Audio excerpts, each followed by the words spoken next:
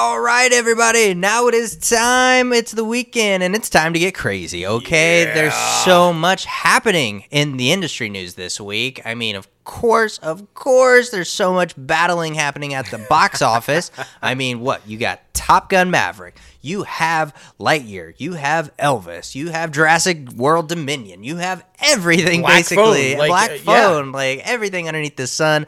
Battling it out at the movie theaters, and man, oh man, do they need it. Oh, yeah, but this is good news for the box office, guys, and good news for theater owners. We've got it coming for you. You're not going to want to miss it. Super excited about that. That is later on the show. Now, let's get a little crazy.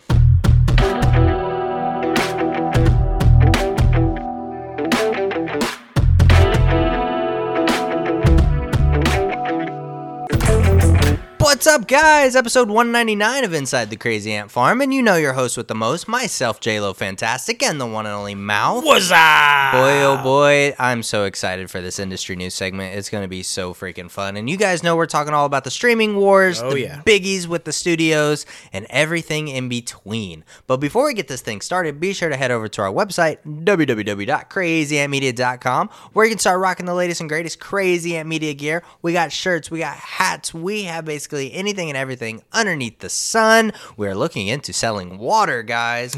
Be water. Be water. Yes, that's right. Who doesn't want Crazy Ant bottled water? Exactly. I mean, come on. It's so exciting. The possibilities are endless. Yes. But of course, our film Deadlines is also on our website, so be sure to check that out. You can rent it and or buy it on Vimeo for a very low price. Yes, and it's been selling like crazy. Thank you so much, guys. It's been doing it like almost every day somebody's renting and or buying that thing, and we greatly appreciate it. Yes, it's a beautiful thing, man. It really is. But, I mean, let's start off with the box office. Everybody's talking about it. It's a big weekend this weekend, but with a great start to the industry news. And for theater owners, this weekend marked the first non-holiday weekend in 5 years. Facts. 4 of the top 5 movies earned $20 million or more. And for the first time that it happened in 4 years, any weekend. Overall revenue was down only 10% from the pre-COVID year of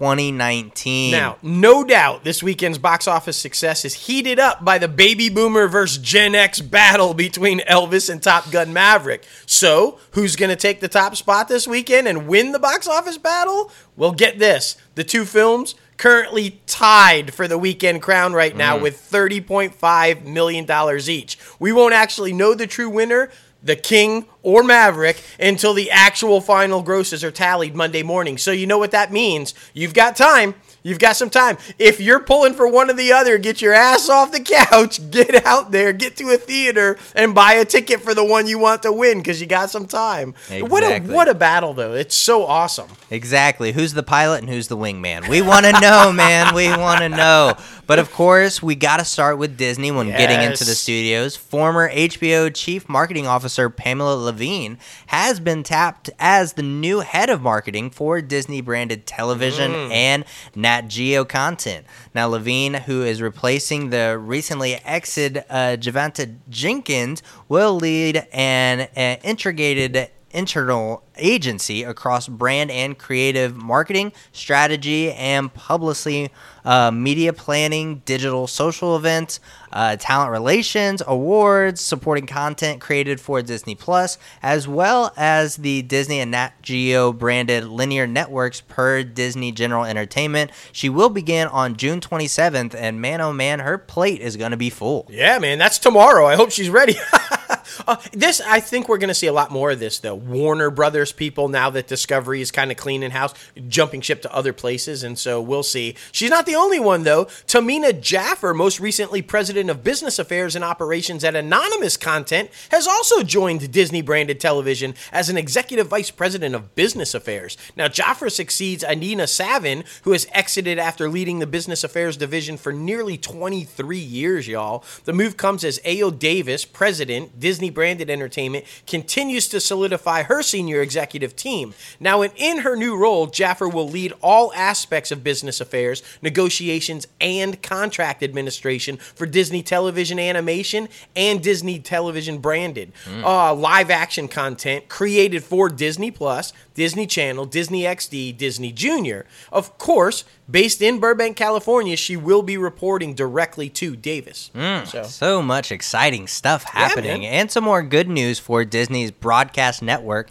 ABC is seeing stratospheric leaps over NBC's coverage for the first time of the Stanley Cup Finals last year.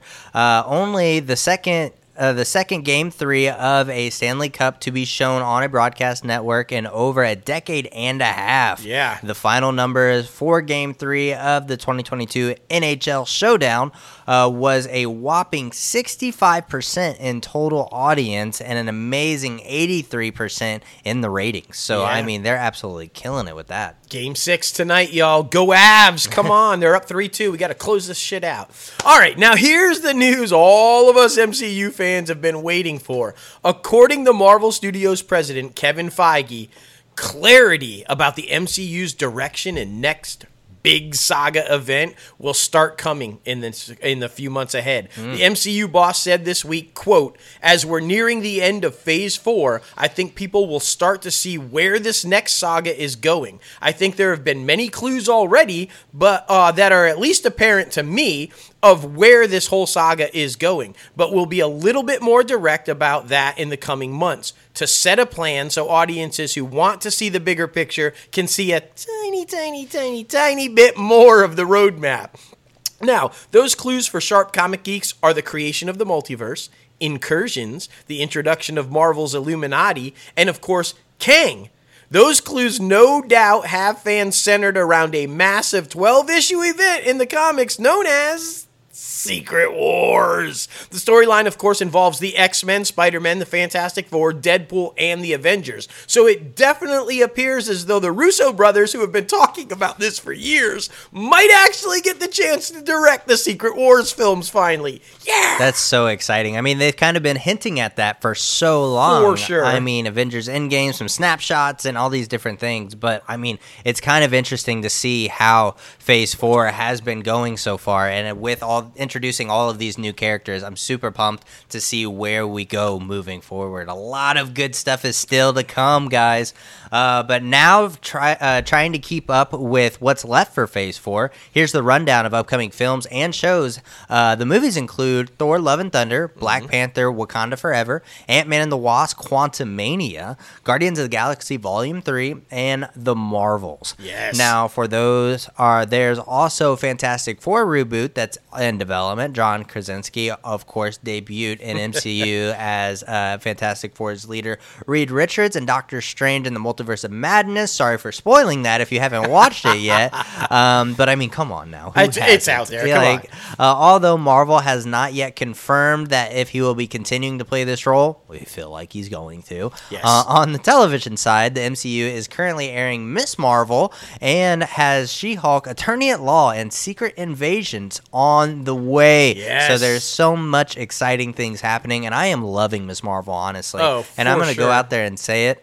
It's honestly one of my favorites so far that they've put out. I mean, it's just so different than what they have done before, and getting that new kid perspective of gaining these powers, I think, is very special. It's just good to see brown people on TV being represented in the proper way. I love that. And hey, did you see Sam Raimi came out today with a statement about Krasinski, and he said, "I had nothing to do with it. Shit. Kevin Feige cast him as Reed Richards because the fans demanded it, and Kevin Feige gave them what they wanted." Raimi said, "Don't thank me. I had nothing to do with it." That's so funny. Now, MCU observers and comic geeks have no doubt also noticed several youthful superheroes or characters who have become superheroes in the Marvel Comics have also been introduced over the last year and a half in Phase 4, including America Chavez in Multiverse of Madness, Kate Bishop in Hawkeye, Kid Loki in Loki, Eli Bradley, a.k.a. Patriot, in Falcon and the Winter Soldier, Billy Maximoff and Tommy Maximoff in WandaVision,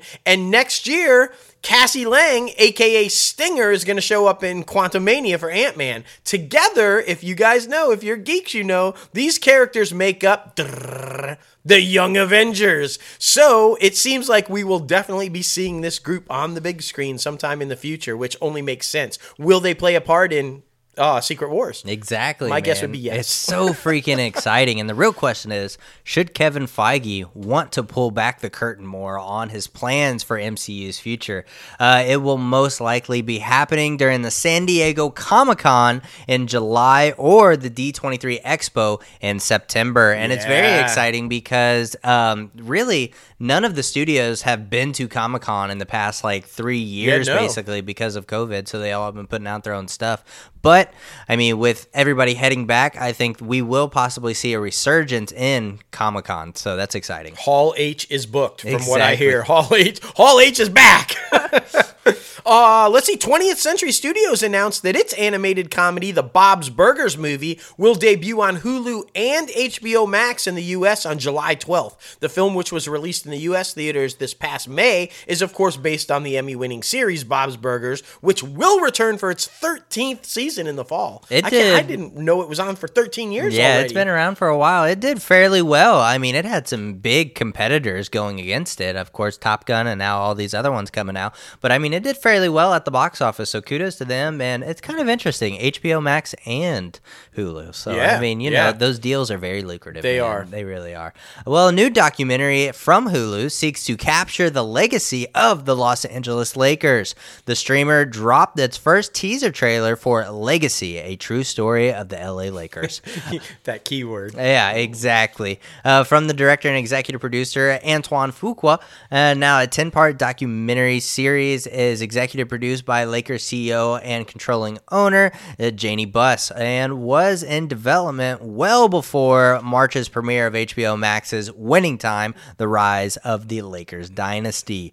The teaser offers insight from Shaquille O'Neal, Kareem Abdul-Jabbar, Magic Johnson, Rob Lowe, and others about the rise of the Los Angeles Lakers. No premiere date has been set yet, but I'm sure everybody is excited about it because learning all of these different aspects of the history of the Los Angeles Lakers and how they basically were about to get sold off to somebody fucking random, and then Dr. Buss just came in and completely changed up basically the NBA. So I'm excited to see more of it. Oh, me too. And if you were one of those people out there hating on the HBO series, you know, say, oh, they didn't talk to anybody. They didn't. Well, this one did talk to people. Exactly. They did. So watch this one if you know. I think they're both brilliant, and I think I'm going to be pumped to watch that one as well.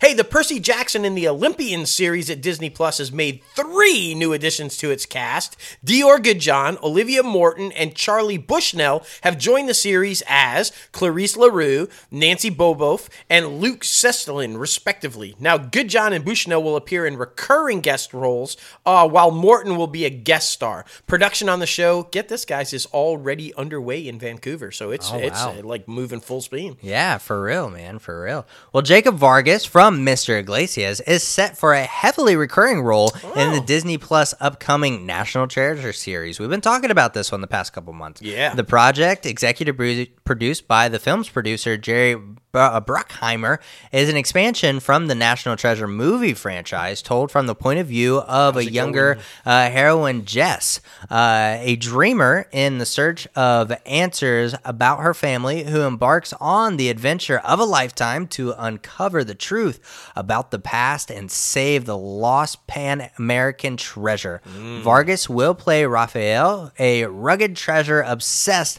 adventurous soul with a good sense of humor. They have to have a good sense of humor. For sure. I mean, come on now. All right, jumping to the bunny, where, of course, the top story at the bunny right now is what we were talking about at the top of the show, Elvis. Get this, guys. Warner Brothers' Elvis is performing well above box office predictions. Heading into the weekend, it was tracking only at about $25 million for its opening. Considering the fact that adult dramas are challenged genre in the pandemic as of late, but, as we mentioned also in the top, it's coming in well above that. Older moviegoers could be to thank for the film doing better than expected. 56% apparently of the audience so far is over the age of 35, including a whopping 29% over the age of 55. Now, Lerman's frantic Elvis Presley biopic skewed heavily female, 57%. All of these numbers should not shock you, by the way, and is not surprisingly, it played best in the South. But I've got to tell you something, guys. I don't discount any of those numbers, but in my theater, it was a much larger, diverse age group gap than that. I did have that audience in there, but I also had Gen Xers, I had millennials, and I had Gen Zers in there, guys. It was a nice mix, and all were in there locked to that screen and coming out of there in awe of what they saw. So I agree with those numbers, but I think it's a lot more than just those numbers that are making it big also. Oh, yeah, for sure, man. For sure. It's a very interesting thing, too, because these are all the people who we assumed, basically, who weren't going to the movies because they were scared about the pandemic. Right. They just needed a little Elvis to get out of the house and fucking go to the movies They again. needed Elvis to come back in the building. We hear often Elvis has left the building, but no, bring him back. Exactly. Well, Warner Brothers, some exciting stuff, has won a bidding war over the heist project. The Sundance Kid might have some regrets, with Zoe Kravitz attached to produce and star in. The upcoming film is based on Lena Crow's short story of the same name and centers on a pair of twin bank robbers, while one twin, Maggie, boosts supernatural powers, including telekinesis and super strength. Her sibling heads up the operation and serves as the narrator of the tale. That's very freaking exciting. Oh, yeah. And Maggie begins to second guess the life she and her sister lead when their latest heist goes the wrong way, basically. A writer and director for the film have not been yet attached, though the search is well underway. We know Warner Brothers is trying to change everything. Yeah, they're trying to figure everything out, so we'll see what they can come up with. Just call us, bro. We'll do it. Zoe Come Kravitz, on. I'm all in. By the way, twins, I'm hoping she's playing both parts because it'll be epic. She's so fucking good. Lea Seydoux has joined Dune Part 2 in the critical role of Lady Margot, a vital ally to Paul Atreides. Of course, Timothée Chalamet, in his war with the House of Harkonnen. As a member of the Bene Gesserit, Lady Margot does have a major part to play in the second half of the story, involving Fayed Rautha and her husband, Count Ferning, a role that has yet to be cast. Again, available. Director Denis Villeneuve is set to start filming the Dune sequel later this year with Chalamet, Zendaya, Rebecca Ferguson, Josh Brolin, Javier Bardem, Stellan Skarsgård, and Dave Bautista, all set to reprise their roles. They'll be joined, of course, by new actors, Elvis himself, Austin Butler, who will be playing Fayed Rautha Harkonnen, heir to the house, Christopher Walken, more cowbell, baby, and Florence Pugh, of course. So, I mean, that's a massive fucking cast. Yeah, That's it epic. really is. I saw a really interesting video today that said that basically Austin Butler got the role of Elvis because of Denzel Washington. Denzel Washington and Austin Butler worked together on a play, and they basically tried to outwork each other. Who would show up to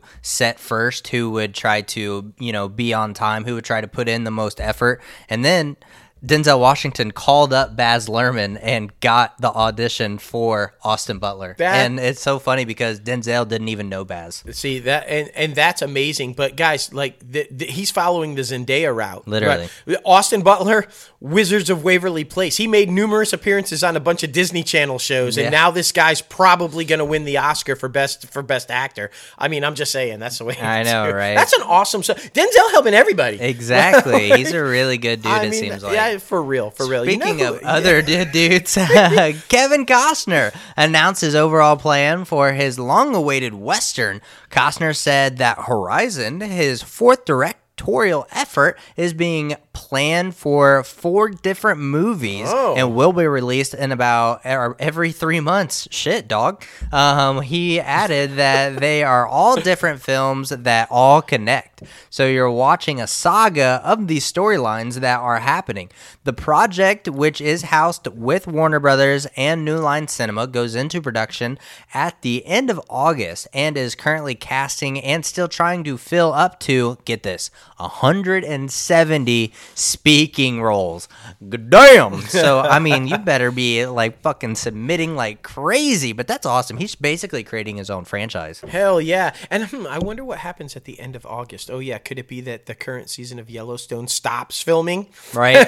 They're filming right now because of course we know it's coming, so that only makes sense. Exactly. I mean, let's see. Discovery Plus has revealed that it is the streaming service that has secured the rights to Unprecedented. Now, this is the 3-part documentary series from filmmaker Alex Holder that will feature video of Donald Trump, his family, and staffers during the final weeks of the 2020 election, including his actions, presumably as he attempted to subvert democracy and engineer a coup to maintain his grip on power. Now, according to Holder, the series includes unparalleled access and exclusive interviews with Trump, including Trump's children Ivanka, Eric, and Don Jr., as well as Jared Kushner and Vice President Mike Pence. Footage was apparently shot in the White House, Mar-a-Lago, and on the campaign trail before and after the events of January 6. Discovery Plus purchased the rights to the documentary last year, and it's expected to run this summer on the streamer. And I saw Congress, the January 6th committee, they already subpoenaed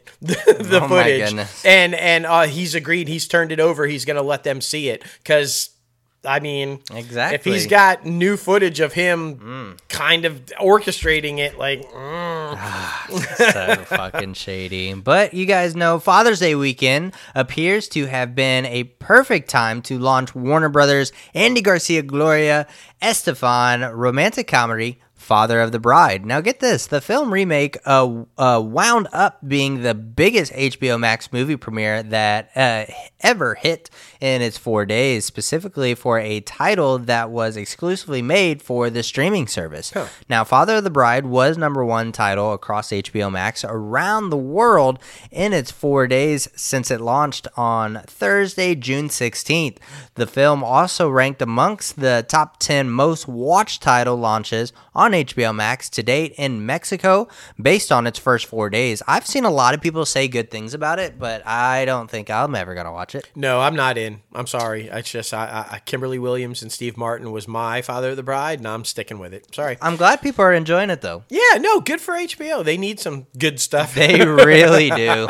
All right. Speaking of good stuff for HBO, Robin Thede has signed a 3-year overall deal with HBO. Under the deal, Thede will develop content exclusively for HBO, HBO Max, and Warner Brothers Television. Now, the deal actually expands upon Thede's previous overall deal with Warner Brothers Television alone, which was due to expire at the end of August. Thede, of course, is best known for creating the critically acclaimed HBO comedy series A Black Lady Sketch Show. Thede also serves as showrunner, executive producer on the series in addition to starring in it. So way to wrap her up. That was a smart move. Yeah, seriously. And HBO Max is giving us all the filmmaking content, and we love to fucking see it. They do great with that shit. And they will premiere its 6-part original documentary from CNN Films, The Last Movie Stars. Now, on July 21st, that is when it's going to be coming to HBO Max. The documentary series centers on Joanne Woodward and Paul Newman and explores their personas, talent, and love story. 4-time Oscar nominee Ethan Hawke directs this thing, and Academy Award-winning director, writer, producer Martin Scorsese as executive producer on this project as well.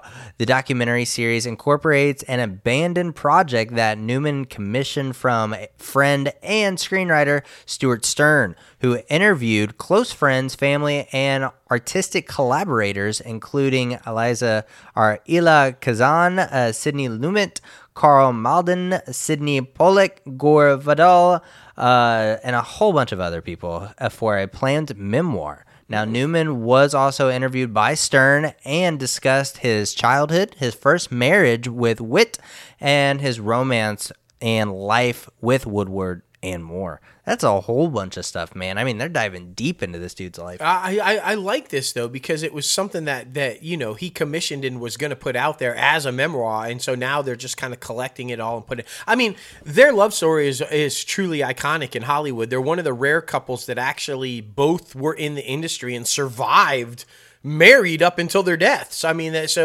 good. I'm really looking forward to watching that one.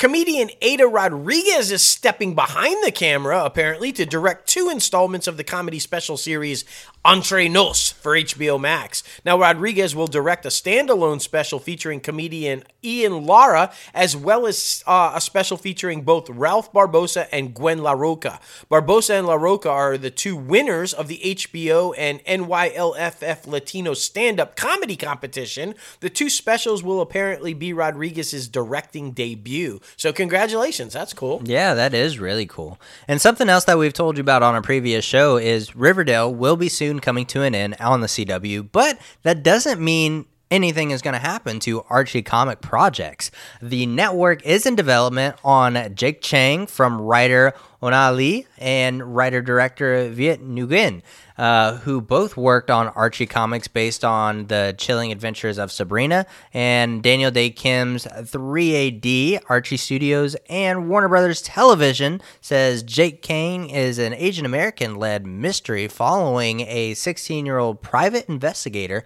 as he navigates a racially and diverse worlds, crazy worlds of his ever generationifying home of Chinatown and the elite private school from which he attends. So, I mean, that's really cool. I mean, they seem to do a lot of teenage investigating type of stuff. So, they do. I'm excited about it. They seem to be, they have a certain built-in audience that I think Riverdale built in. But, I mean, the other shows that they have tried to spin off, like Sabrina. I mean, I guess Sabrina did well on Netflix. But what was the other one that they tried to spin off? The one with, I forget. I know. But it didn't work as well. So we'll see how this one goes. Yeah. All right, jumping over to Paramount. Now, we talked about Elvis and the success that it was having, so we have to talk about the other guy in the ring, right? Yes. Paramount's blockbuster Top Gun Maverick is still flying high at the box office, crossing the coveted $1 billion milestone over the weekend. It's now only the second film in COVID times, following, of course, Spider-Man No Way Home, to reach that benchmark. It's even more impressive, though, because Maverick has hit the $1 billion mark without playing in China or Russia, two major markets that normally rack up a lot of money. The film also became this year's highest-grossing movie worldwide, surpassing Disney's Marvel adventure, of course, Doctor Strange in the Multiverse of Madness. Now, according to Paramount, why is it so successful? Well, repeat customers. They say that repeat customers have been fueling the momentum. In its fourth weekend in North American theaters, 16% of the audience, get this, has returned more than once, and 4% has returned 3 times or more to see this movie. Wow. That's how fucking good it is, guys. It's that good. So it makes sense. Exactly. And with it battling for the top spot this week, 5 weeks since it's been released. Okay, Yeah. That is absolutely insane. So I love to see it, though. It's literally a perfect movie, and a whole bunch of people that said they weren't going to go see it are seeing it because of that positive word of mouth. That's so right. It's great to see. Well, Henry Kazerny is set to join the growing ensemble cast of the latest Scream installment at Paramount and Spyglass Media. As we reported on previous shows, Melissa Briere and Jasmine Soy Brown, Mason Gooding, and Gina Ortega are reprising their roles after making their first appearances in the recent sequel. Yeah. Hayden Panettiere is returning to reprise her role from the previous installment, along with Dermot Mulroney, Jack Champion, Lena Libertario, Davine Nowicka, and Josh Segura. Now, Matt Valenti and Oplin and Tyler Gillett will direct this thing. Plot details are being kept under wraps, of course, outside of its following 4 survivors of the Ghostface killings as they leave Woodsboro behind and start a fresh new chapter. The new outing is due to shoot this summer and will be released March 31st of 2023. I'm actually surprised that they're not trying to hold on to that thing until Halloween, but I'm sure that, Michael Myers' Halloween will also be making a debut for that one, so I'm sure that they don't want to compete. Yeah, I mean, look, this is a franchise that's clearly not dying, with or without Nev Campbell, and so, I don't know, we'll see. Yeah, right. Paul Downs Calizio is apparently in talks to direct and rewrite Paramount Pictures' Harbinger, stepping in for Wes Ball. Ball was forced to step down to focus on the next Planet of the Apes movie, in which he is deep in pre-production already. Now, based on the Valiant comic book series, the story follows a group of teens with superpowers who go up against the corporation that tried to exploit their talents. Sounds like a mix between the X-Men and the Boys. Yeah, exactly. That's very interesting. All right. Now, of course, the world of Sheridan. Paramount Plus has announced this week that Taylor Sheridan's new Yellowstone prequel, 1932, will now be known as 1923. Let's take it back a couple years, okay? Yeah. And it will take place in a new year as opposed to the former. Per the new logline, 1923 focuses on the Dutton family's next 2 generations as they struggle to survive in the historic drought, lawlessness, and prohibition, and the epidemic of cattle theft, all battled beneath the cloud of Montana's Great Depression, which is preceded by the nation's almost a decade. The show will also touch on the end of World War I, which occurred in 1918. As previously announced, Helen Mirren and Harrison Ford are set to star in this thing. I'm now very super excited about it because the Prohibition era is like very interesting to me. So just to see how they're going through that and the lawlessness of basically the West is going to be very fun. Yeah, and the Great Depression. To deal with those 2 subjects alone is going to be freaking fantastic in that show. But that's not all. Yellowstone creator and showrunner Taylor Sheridan is also directing the pilot of 1883, the Bass Reeves story. Now, that 6-part limited series starring David Oyelowo as the legendary Wild West lawman, Sheridan cleared the room in his busy schedule after the pilot script came in, and he sparked some conversations to get him behind the camera. The series charts the famed lawman's life from when he was born into enslavement, his escape from captivity after the Civil War, and his time living in the Indian territories where he learned the languages and tracking skills that he used when he tasked as a deputy marshal to police the territories. Now, I'm all in on this. I think it's going to be fantastic. And guess what, guys? I don't know if you guys knew, but I didn't know. I found this out. That guy is the actual inspiration for the Lone Ranger, but they cast him as a white guy. They whitewashed it because they didn't think it would work with the actual black guy playing the role. Fucking Hollywood. But now we're going to get it. So now we'll see him the way he was supposed to be seen. So exactly, man. I mean, kudos for diversity, but shit, it's taken too long to get there. Yeah. Donna Delaney has joined the cast of Tulsa King, opposite of Sylvester Stallone. Now she will play Margaret, an affiliate and influential equestrian and owner of the sprawling horse farm and animal preserve. She is a formidable presence and trustee of the Annie Oakley Society. So we're getting little bit more about who's around him while he's basically trying to build his own mob in fucking Tulsa. So he's going to build his family around horse breeders? That's what it seems it's like. It's a horse breeding mob? What? All right. Okay. I trust Sheridan. Okay. Yeah, you know. Rafi Barsamian from The Code is set as a new series regular on the upcoming 6th season of SEAL Team, of course, moving over to Paramount+. Barsamian will play Omar, a senior chief with 15 years of experience as a SEAL. The son of Syrian immigrants, Omar has a deep understanding of the Middle East and calls upon that knowledge to help navigate missions in the region. So, they needed to replace, the lost cast members. So, all right. Yeah. It makes sense, man. It makes sense. Well, Alyssa Drills, Toby Huss, Reno Wilson, Brian Goodman have all joined the cast of Fatal Attraction at Paramount+. Now, this one is going to be a reimagining of the classic 1980s psychosexual thriller film. They will join the previously announced cast: Lizzie Kaplan, Joshua Jackson, and Amanda Peet. So, that's exciting. Yeah. The question I have for that is, will they boil the rabbit in the pot? It's a great question. So I just want to know if that scene is going to stay, because it was scary fucking and quite disturbing. Yeah. I'm so excited about this one, though. This song plays such a huge role in my life and my family and me and my little brother. It was just something, and now that had passed on and become a thing with me and my daughter, and so I'm super pumped about this. Paramount Plus announced that its documentary, The Day the Music Died, the story of Don McLean's American Pie, will premiere exclusively on the streamer on July 19th, both in the U.S. and internationally where it's available. The film will also get an Academy qualifying run in Los Angeles and New York City starting on July 8th, screening in Showcase Cinemas and associated theaters globally on July 14th and 17th. The documentary watches as McLean, for the first time, reveals the secrets behind the iconic song. It will also highlight cultural moments in America's history that are as relevant now as they were when the song was released in 1971. I fucking love the song. Yeah. I can sing every single lyric to it, the whole 8.5 minutes. I love it, and I can't wait for this documentary. Yeah, for sure. It's going to be really fun. Well, Halo has done its job domestically for the streamer. It ranks number 2 to Yellowstone's prequel 1983 as the streamer's most watched original series on Paramount Plus, and it is fueled up to sign up activity for weeks around its March 24th debut.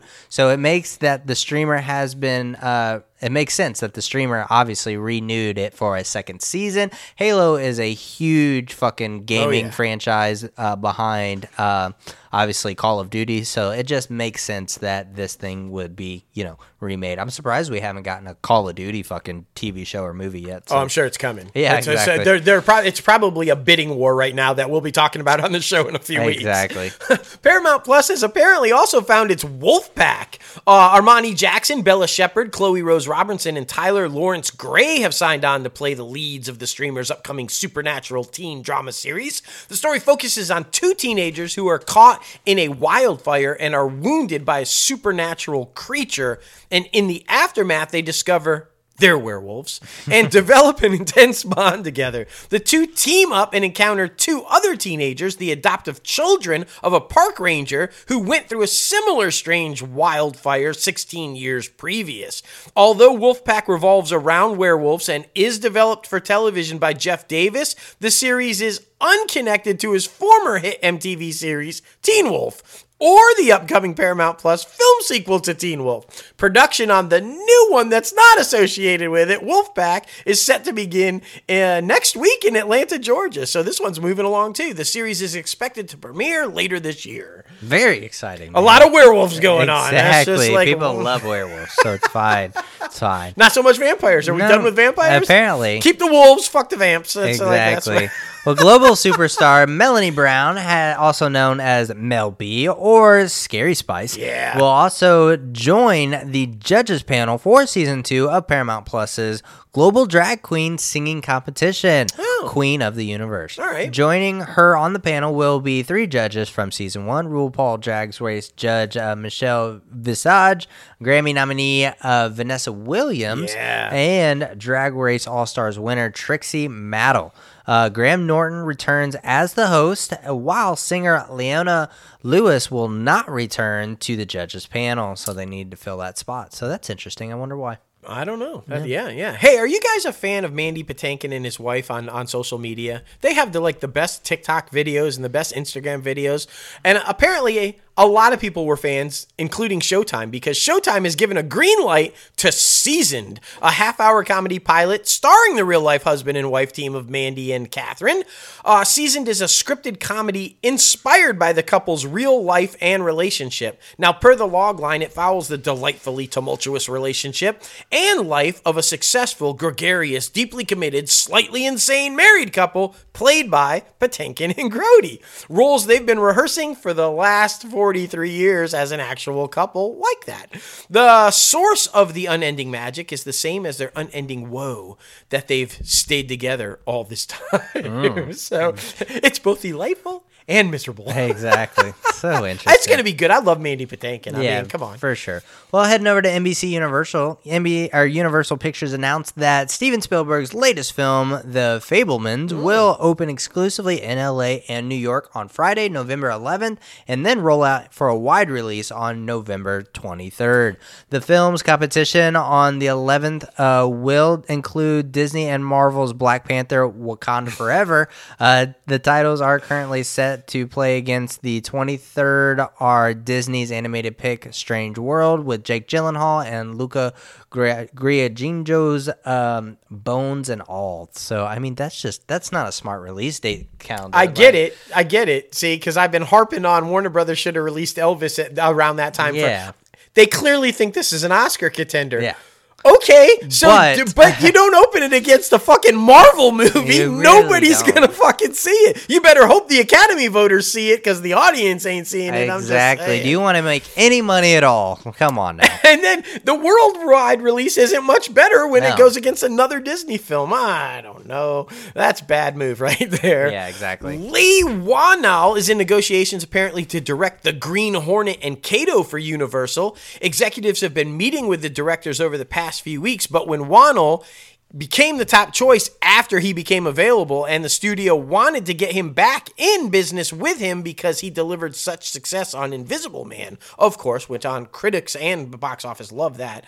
Once a deal closes, the film is expected to be fast-tracked to pre-production stages. Now, Universal optioned the rights to The Green Hornet from Amasia in the spring of 2020 after co-founders Michael Helfand, who, by the way, is a former president of Marvel Studios, and former ItCaf podcast guest and producer Bradley Gallo acquired control of the motion picture franchise. They actually talk about that in our interview. You might want to go back and listen to that. He talks in depth about how he got this from them. From the family of the original creator George W. Trendle in a competitive bidding war. So if you want to know how that competitive bidding war ended and how they got it, go listen to our interview. Yeah, it was really a lot of fun to talk to him. I mean, he's so inspiring, and I mean, he passed along so many pieces of knowledge. Oh my gosh, like, yeah. This guy is literally at one of the biggest studios, so it's really cool. Oh, yeah. David E. Kelley's upcoming Peacock crime drama, The Missing, has added 5 new recurring guest stars. Candace Zimmer, Chris Sullivan, Ben Schenken,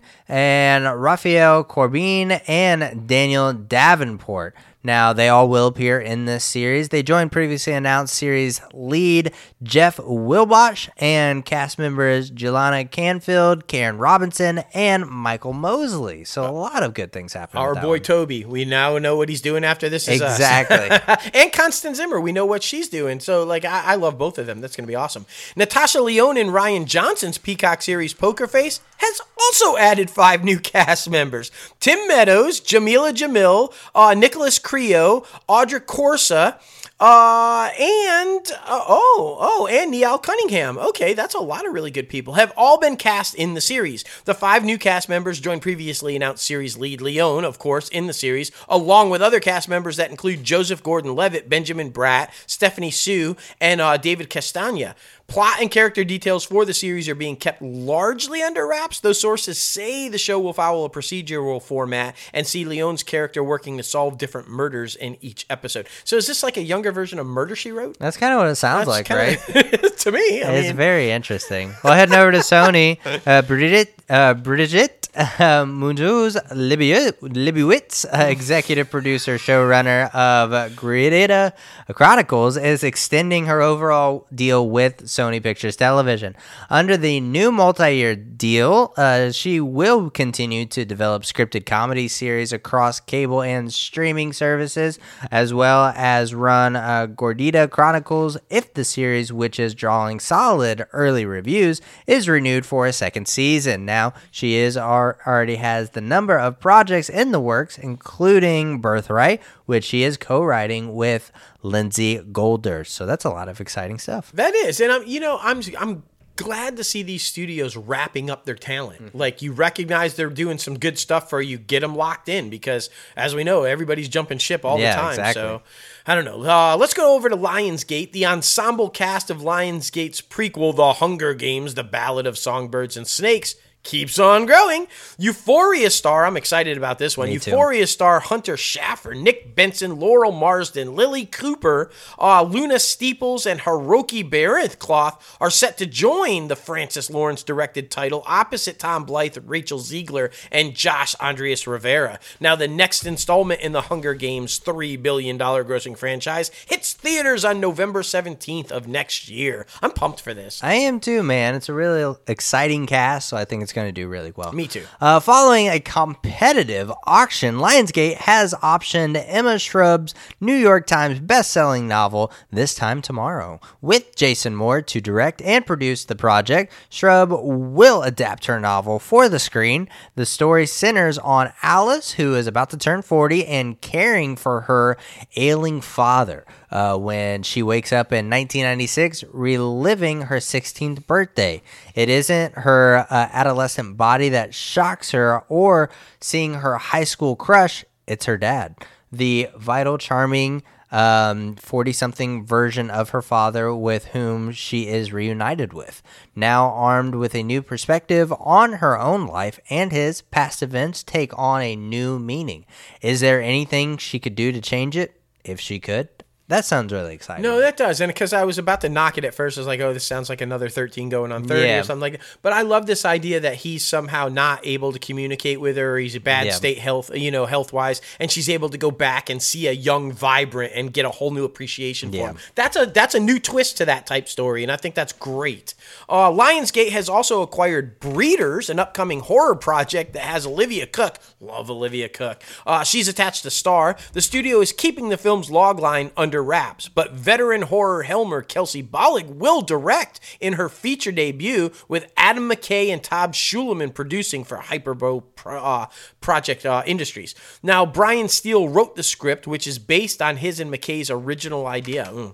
This is going to be interesting. Adam McKay is out there, so he really is, man. The studio is not yet finished with its acquisitions, though. Lionsgate has picked a motion picture adaptations right to Thieves Gambit, an upcoming young adult thriller novel by Kevon Lewis that has been generating deals and buzzing ahead of its planned fall 2023 release date.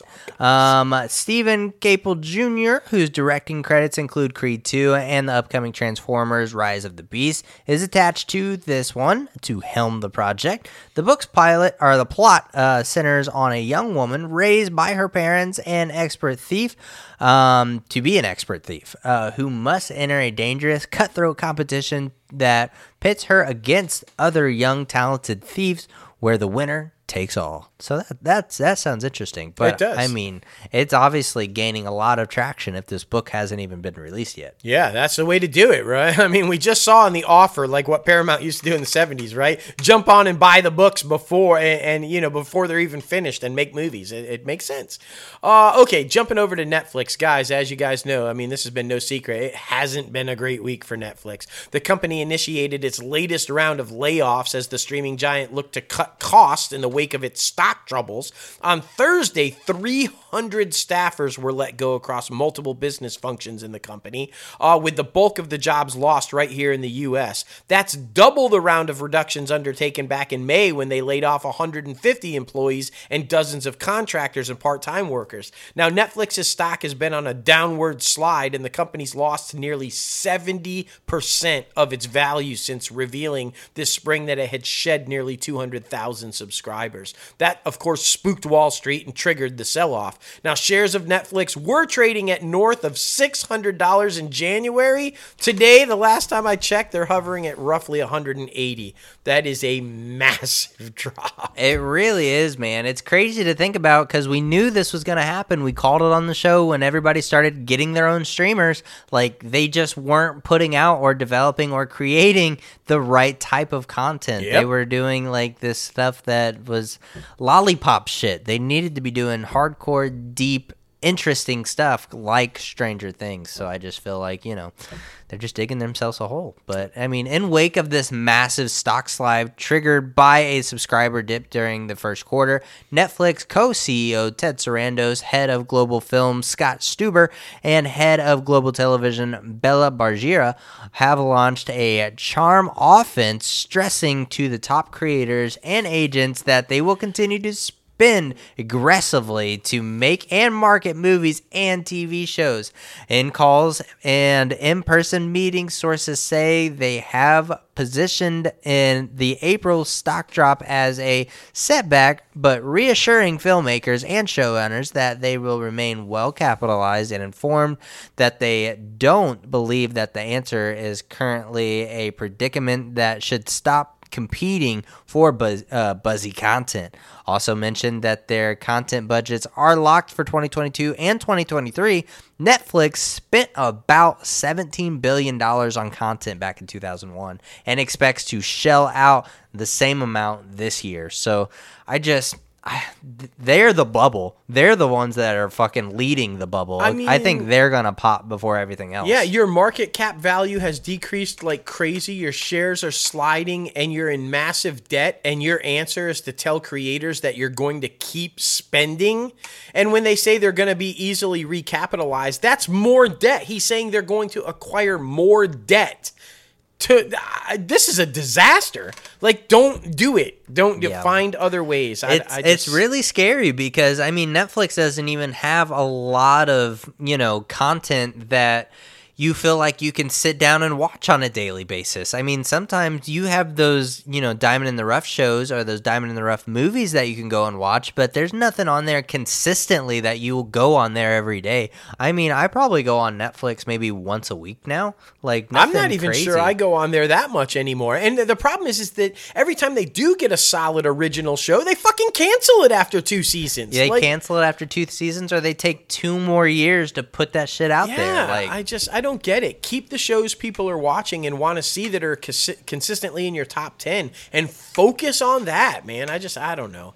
Hey, they also released an official statement following the tragic death of actors Raimundo Gorunudis Cruz and Juan Francisco Gonzalez Aguilar, who were working on the series The Chosen One in Mexico. We talked about this last week on the show, their unfortunate deaths. The pair were part of the cast and crew riding in a van in Santa Rosalia, Loreto on June 16th en route to a local airport when it crashed and flipped, leaving the 2 dead and 4 injured. An investigation into the accident is ongoing.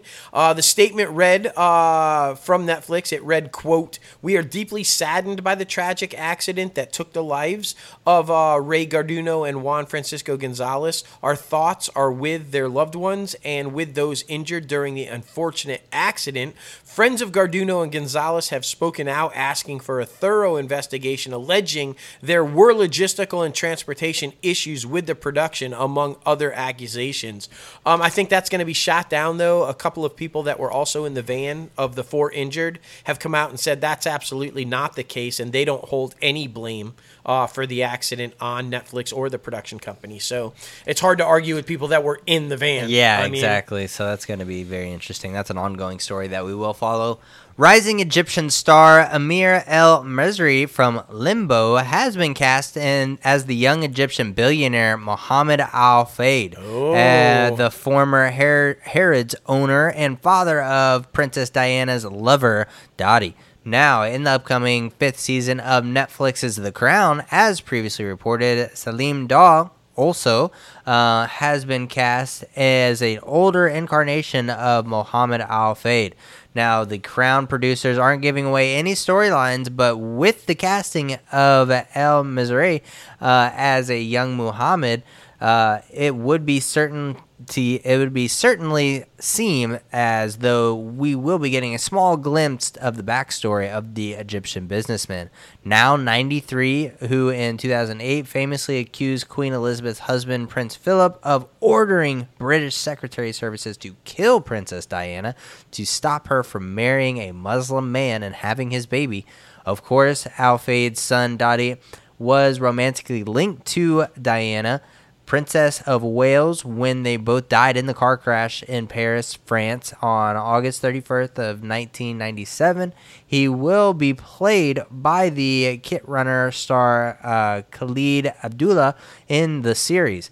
Now, who will star opposite of Elizabeth Debicki, who's from Tenet, as Diana in the highly anticipated 5th season of the show, which will drop on Netflix in November of 2022. Finally. Yeah. Finally. This is going to be, I like the idea that they're doing a backstory on Dodi Fayed's dad, because there was a huge contention between him and the Queen and Philip, and I mean, as we all know, it's the paparazzi that were really to blame for the tragic accident that killed them. But I mean, there was rumors that was the case by Prince Philip. So that'll be interesting to see how that plays out.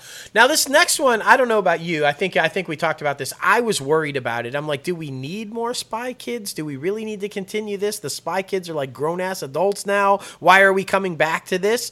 But I feel much better about it now. Robert Rodriguez has found his new spy family for his family adventure franchise, and guess who they are?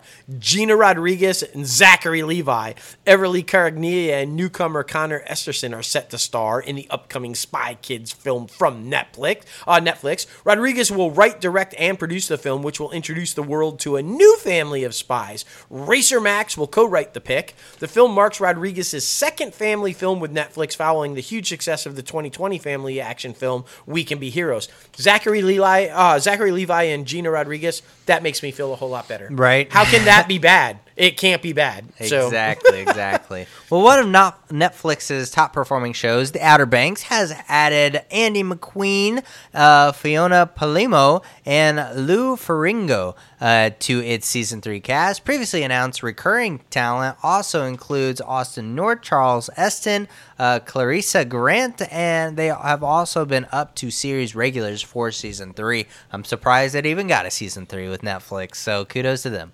I'm just going to be honest with you. I don't know how Lou Ferrigno Jr. keeps getting gigs because I hear he's just not very nice. That's what I hear. I mean, I don't know. I mean, dispute that if you will. That's what I hear. Yeah. I don't know. See, I don't know them. Netflix is paying out shit for people who aren't even nice. This is why they have no money. Oh, let's see. Netflix, please don't send the hate mail. Please don't send. I don't know the man. Maybe he is a nice guy. I don't really. Netflix, his dad is awesome. His dad's a fucking Incredible Hulk, and he's massive, and I would never say a bad word about that man because he snapped me like a twig. Netflix is developing a new limited series adaptation of John Steinbeck's East of Eden. I am super pumped about this. I was a huge fan of the movie East of Eden. The series, which is still in early development, will be written and executive produced by Zoe Kazan, whose grandfather Elia Kazan helmed the 1955 film adaptation of Steinbeck's novel. Now, this makes it even better. Florence Pugh, who is just now apparently in Everything Everywhere, is attached to star in the series, though the character she will replay remains a mystery and unconfirmed. East of Eden is, of course, set in California's Salinas Valley over a period that stretches from the Civil War to the end of World War I. The epic novel tells the interconnected stories of the Hamilton family, an Irish immigrant family with 9 children, and the Trask family led by the wealthy Adam Trask. The story eventually narrows its focus to center around the Trask family and the drama surrounding Adam and his wife Kathy and their sons Cal and Aaron. It's a classic film that was like revered by critics and fans, and so I'm curious to see how they're going to do this one. Oh yeah, for sure, man. A lot of good stuff happening. Amazon has tapped Jason Allen Corvée from NCIS New Orleans to play a key role of the Malcolm X in the upcoming 3rd season of Epic's drama series The Godfather of Harlem. In a recasting, Carville takes over the role from Nigel Thatch, who portrayed the character in the first 2 seasons, as well as in 2014's Oscar-nominated film Selma. Now, in season 3, Malcolm X, the radically militant preacher who left the Nation of Islam and traveled the world to press for a black political advancement, finds himself in a crosshair of danger from former associates, in addition to NYPD, FBI, CIA, and so many others. Production begins this week in New York on the series starring Forrest Whitaker. So that's very exciting. It is, and you know what? He's a great. He portrays Malcolm X really well, so I can see why they cast him to do it. I gotta tell you though, I haven't seen that series, but I'm kind of pumped about it. Like, I really want to start watching that. I like Forrest Whitaker, and the story sounds amazing. Yeah, for sure. Hey, we're jumping to Apple. And to all you fake-ass Star Wars fans that directed all that hate and racism bullshit to Moses Ingram, fuck you. Literally. Moses Ingram has signed on to star opposite Natalie Portman, another Star Wars person, bitches, in the Apple Limited series Lady in the Lake. Ingram takes over the role of Cleo Sherwood in the series from Lupita Nyong'o, whom Variety exclusively reported had exited the show after production had already begun. Now, this is the latest high-profile TV role for Ingram, who is fresh off her starring turn, obviously, as I said, in Disney Plus' Star Wars series Obi-Wan Kenobi. Ingram is also known for her appearing in the Netflix show The Queen's Gambit, for which she received an Emmy nomination for Best Supporting Actress in a limited series.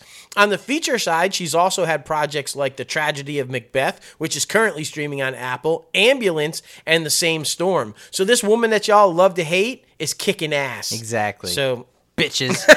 Oh, man. Well, Nicole Kidman and Javier Bardem will lend their voices to Spellbound, an animated fantasy musical from Apple Original Films and Skydance Animation. The project reunites the pair, who just scored Oscar nominations for playing Lucille Ball and Desi Arnaz in Aaron Sorkin's 2021 biographical drama Being the Ricardos.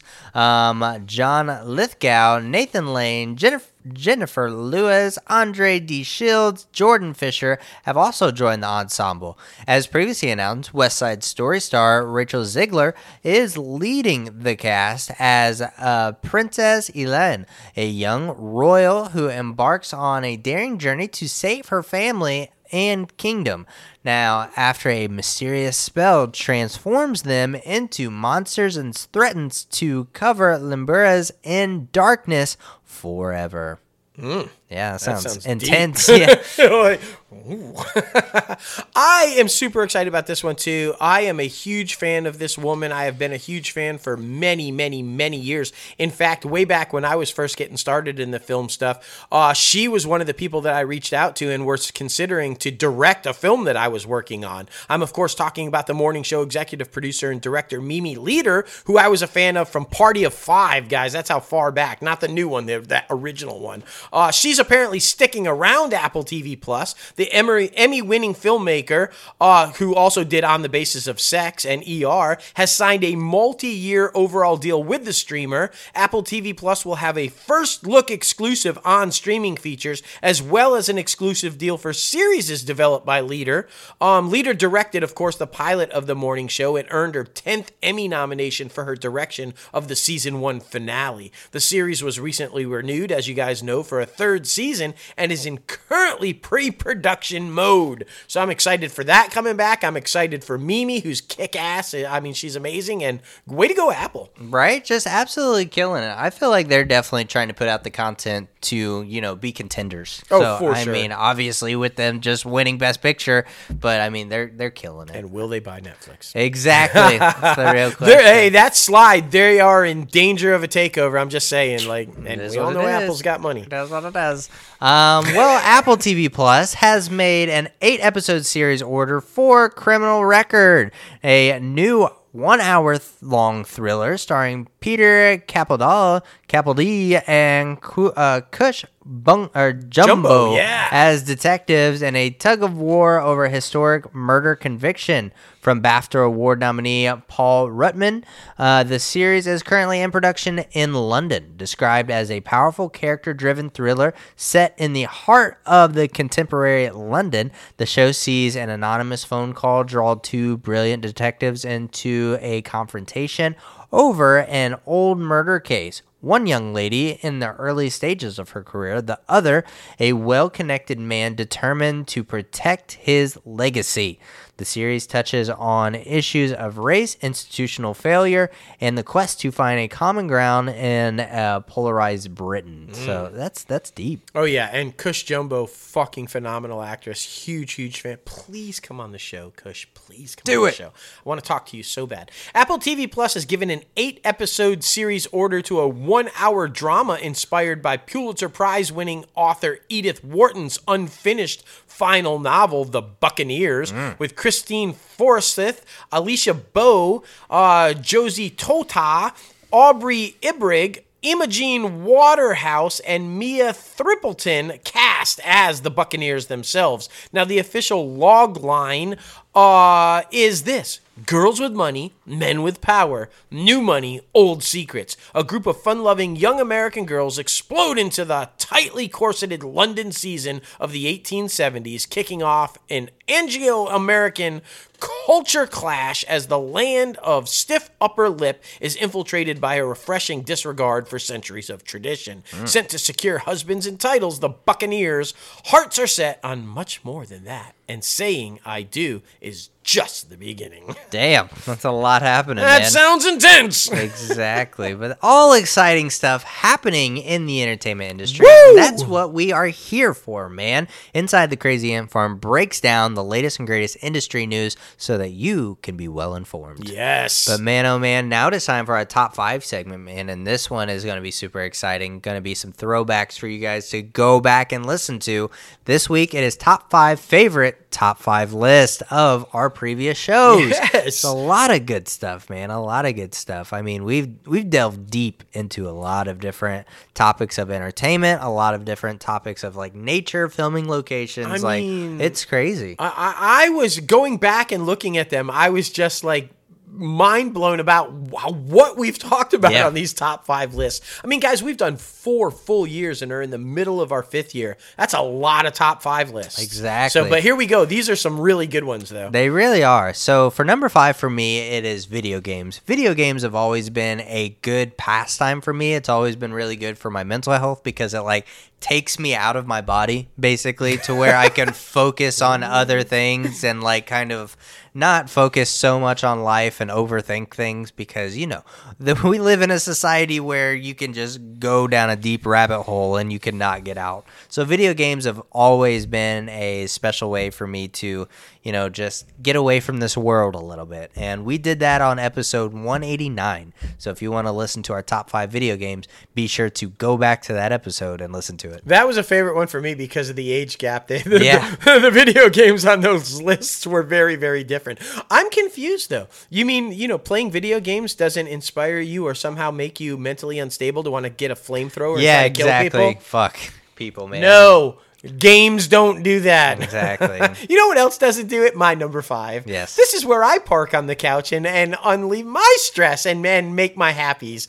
I'm talking about favorite cartoons. And I went all the way back to season 1, episode 36. You got to dig deep to go find this one. But this was really fun too because again, you know, we have a bit of an age gap. For you new listeners out there. And so our list of cartoons was very different and yet the same. We had a couple of sames on there too. So it's always kind of cool to see the generation span and see what's there and what isn't that's held over. And so that was really fun. Favorite cartoons. I bet you guys can kind of figure out what my Super Friends and Smurfs. Yeah. That's so funny. Well, number 4 for me goes to favorite tentpole franchises. These are literally the films that define box office releases. The summer is like a very special time to be a film lover, a movie lover, going to the theater with your family or by yourself. I'm a big fan of going to the theater by myself, man. Me too. I mean, you get to spend some alone time. And like it's kind of like video games where you get to like take a mental break away from everything else and you get to kind of just chill, relax, and think about all these different things. But tentpole franchises are great, especially right now with all the different pop culture stuff that we have out. Of course, Marvel, Star Wars, DC, and all the different adaptations of the video games. So yeah, I feel like that's a really good one, and we had a lot of the same and a lot of different. I think you might have put Indiana Jones on there though, which I do not like Indiana Jones. So. Which is another top 5 that didn't make the list, but you should go listen to that one too. Beloved films that we hated. Yeah. Like we both had one that we were like, what the fuck? Yeah. How do you? That's a good one though, and we split DC Marvel because if I remember correctly, it's the Dark Knight trilogy and the MCU franchise, and so we were like, that's how it's going. So my number 4. Is one that's on your list as well, and I had a lot of fun with this one because I'm a huge fan of this guy. I'm a huge, not so much as just an actor, but as a director. I think this is one of my people that I inspire to be like as a director. I'm talking, of course, about Clint Eastwood, and trying to pick 5 Clint Eastwood films was extremely difficult. This man has had so many great films as an actor and director. It's like, you want 5? What? Right. But yeah, that was so good. I mean, and to tell you how good this top 5 segment is, it's my number 4 and... It's my number 3, and I think I really enjoyed this one because I got to go back and watch a whole bunch of stuff that was before my time that I had never seen before. That's what happens when all of these classic movies come out before you're even born.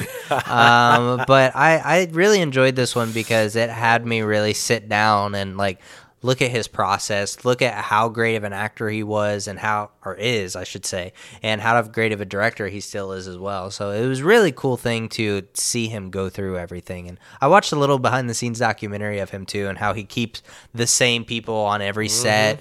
And he doesn't even yell action or cut. He just kind of says, "Are you ready?" She said, "Yeah." And they're like, "Okay, go ahead." And like, it's very laid back. It's very like formulaic in their certain formula. So I love to see it. So yeah, number 3 for me is Clint Eastwood films. Hell yeah. And for all you up and comers out there that are aspiring directors, do not do that. Yeah. That's because he's kept that whole crew with him for literally decades, and they know when he's ready. Exactly. Like, don't do that. That's episode 170 if you want to listen to that one. Yeah, such a good one. All right, my number 3 is episode 141 from our 3rd season. It's dream guests that we would love to have on the show. And that list of 10 people, sure, we're shooting for the stars on that bad boy. Sure. I mean, we have some people that are like massive in the world of pop culture and in the entertainment industry that we would love to have on this show and talk to. And it's hard not to love that list. Yeah.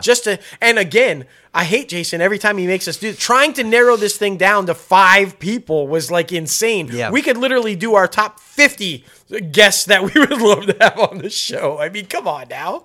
So good. Man. Yeah, I mean, it's you got to listen to that one. Yeah, it was a lot of good stuff and a lot of good people who we like look at as like mentors or people who we aspire to be like and different things like that. And I like honorable mention to the dinner guest one. Who would you want to eat dinner with or eat a meal with? That was really fun. Which is right around that same area. Yeah. So just if you listen to a little block of shows in that time, you'll listen to that one too. Yeah, you'll find it. Number 2 for me goes back to episode 126, and that is gangster films. Yeah. I mean, you guys know I love this type of content. I love people breaking the law in fictional land. And let's not break the law in real life because fuck, man, this country is already crazy.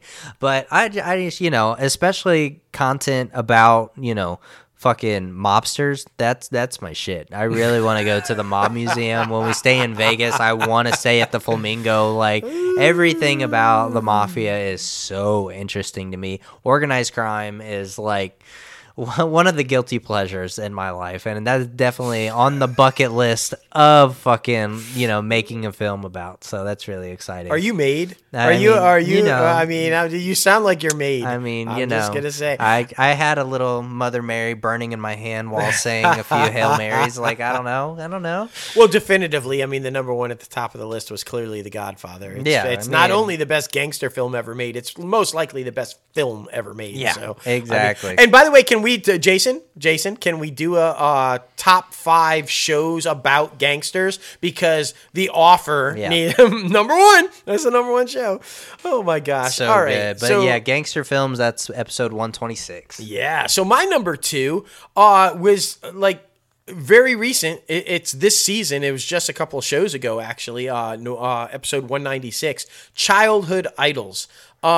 It was a difficult one for me, but it was a great one for me because it brought up reminiscing and thinking about my little brother, and it literally brought me to tears. It was a very emotional moment in that top 5 list for me, which is why it's one of my favorites and so close to the top of the list. If you want to hear me babble like a baby and cry, like, just go listen to that one. No one wants to but hear. It's a really good one. It's a good cry for a good reason. And there's 4 other great idols on there and 5 fantastic idols that Logan lists. It's a really good list, and you definitely want to check that one out. Childhood Idols. Yes, that's a good one, man. It really is. Number 1 for me should be by no surprise. Just like he is a huge comic book geek, I love fucking Star Wars, like, to the death of me, man. Like, I was watching Star Wars when I was like teeny tiny, and because they're space gangsters. They literally are, man, and like it's so political. Vader's a godfather. Let's just admit it. Yeah, he really is. And like Star Wars characters, there's so many good ones, and there's so many good ones that we're being introduced to now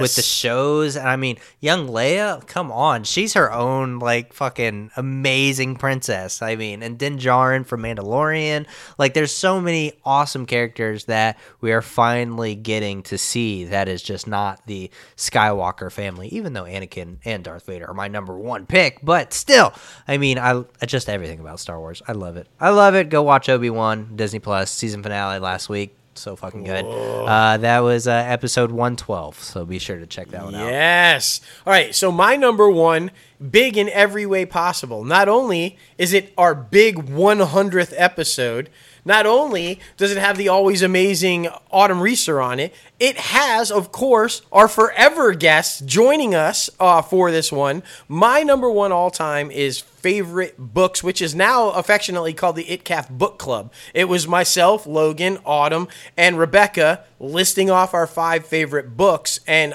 we got such a great response from that show in that top 5 list. Everybody wants them back to do it again, and it was so good because we all learned books that we hadn't really heard of or kind of talked about before, and I'm not even going to lie, I have all of them now. I own all of the ones that people suggested. They're great fucking reads. What better to... I love reading, and so if you can educate yourself and also gain knowledge and outlook and perspective through books with all these amazing stories, how could it not be number one on the list? It's an amazing episode. It's an amazing top 5. You guys should totally check that one out. My number one favorite books. Love it, man. I freaking love it. Well, what was your favorite of our favorite top 5 segments? I mean, honestly, they're all great. There's none of them like ever miss a beat. So they're always very entertaining. We got to give credit to our podcast producer, Jason.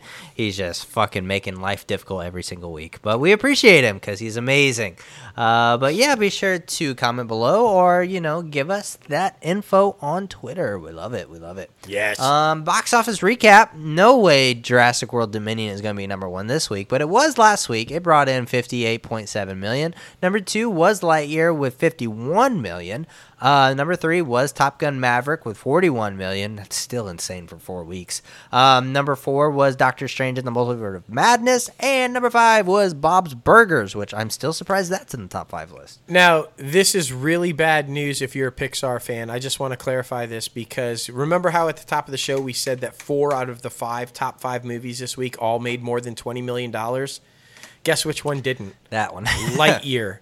That went from 51 million to 17 million. That is a massive drop. Yep. And bad news if you're a Pixar fan. Yep. I'm just saying. I feel like they're going to release that on Disney Plus ASAP. Oh, I mean, and maybe every Pixar film from now on. I hope not. I hope not either. But we'll see, man. We'll see. New movies coming out, like we've talked about. Elvis, be sure to go check that one out. I'm going to go check it out tomorrow. He's already seen it. He said one of his favorite movies of all time now. Seriously. So, I mean, that's high praise. I mean, check out my review on TikTok. Exactly. With all the movies he's seen and all those years he's been around, fucking Elvis, new movie. I was around when Elvis was still alive. I mean, Exactly. Number 2, The Black Phone, which looks like an amazing fucking horror movie. Ethan Hawke, I'm glad he's seeing a nice little resurgence, man, because he's a great actor. Yeah. Did you see Scott Derrickson said he cast him because of his voice? Really? He said the first time he heard Ethan Hawke's voice, he knew he'd be perfect for a crazy I don't know killer. what that says. I don't know either, but okay. That's so funny. A little other piece of knowledge for you guys out there that's unaware, The Black Phone is based on the novel written by Stephen King's son, who is also a novel writer and apparently freaky. Also freaky. My goodness, these people, man. Marcel the Shell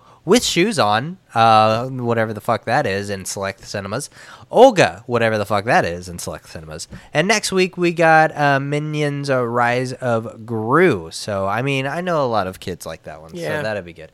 Movies you can still go see right now: The Bad Guys, Everything Everywhere All at Once. Hearing really good stuff about that one. Yeah, so, I really need to see that one. Yeah, I love Watch Mojo. We love watching their top 5 list, their top 10s, all that good stuff.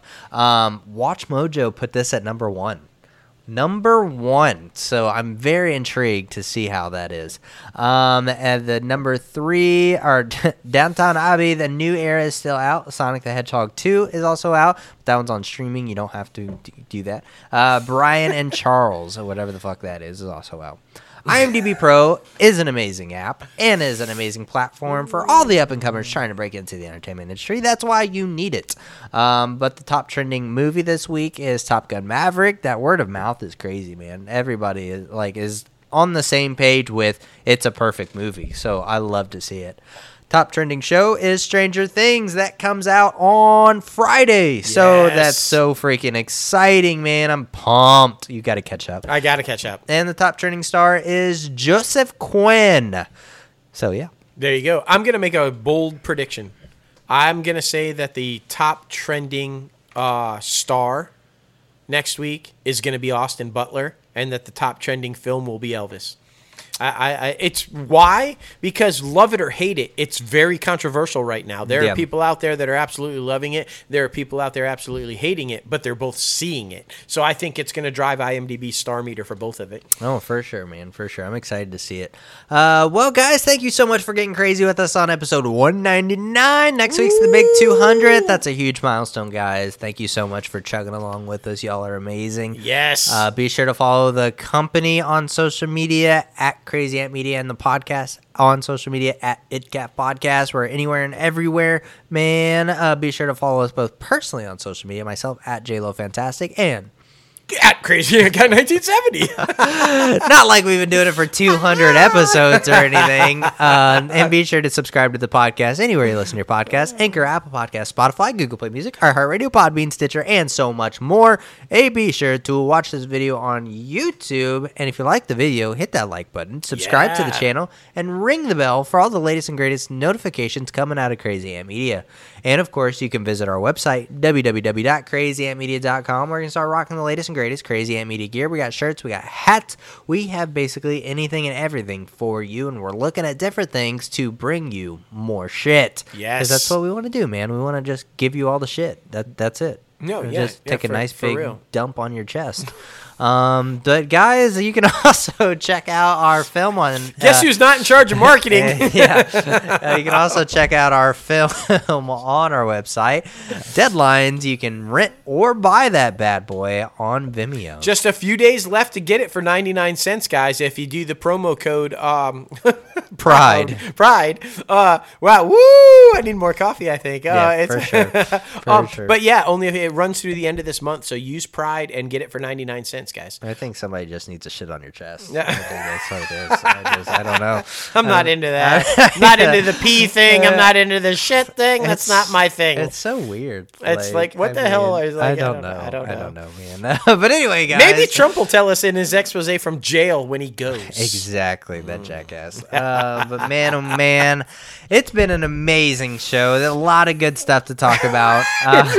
We're crashing and burning at the end. But boy, burning. it's been fun. But yeah, there's a lot of good stuff happening in Hollywood. A lot of things in reference to diversity and trying to put all that out there. Something I do want to make a comment to is kudos to all the studios. Basically, as soon as Roe v. Wade got overturned, they all had a statement out saying they do not support it. Definitely a kudos to Bob Chapek, and this says a lot. He wasn't behind this time. Yeah, he wasn't behind. He said that to any and all of his employees who need that medical attention, he will send them to the certain states that will give them the assistance that they need. Yeah, so, all the majors and the minis all released similar statements saying that they will pay for travel expenses to do it. Kudos to them. And this is what happens when you do the right thing. Stocks for the entertainment companies all shot up that day and outperformed the Dow when they came out immediately with the right thing to do. I'm going to be talking about that, by the way, too. The need for companies to do the right thing over the bottom line. That's good. Look for that real soon on the website for my message from the CEO. And I'm going to be using Warner Brothers in the Flash. That's a great one. It's a great one to talk about. Look for that, because I've got a lot to say about that one. For sure, man. For sure. Well, of course, we got to honor the one, the only Oprah!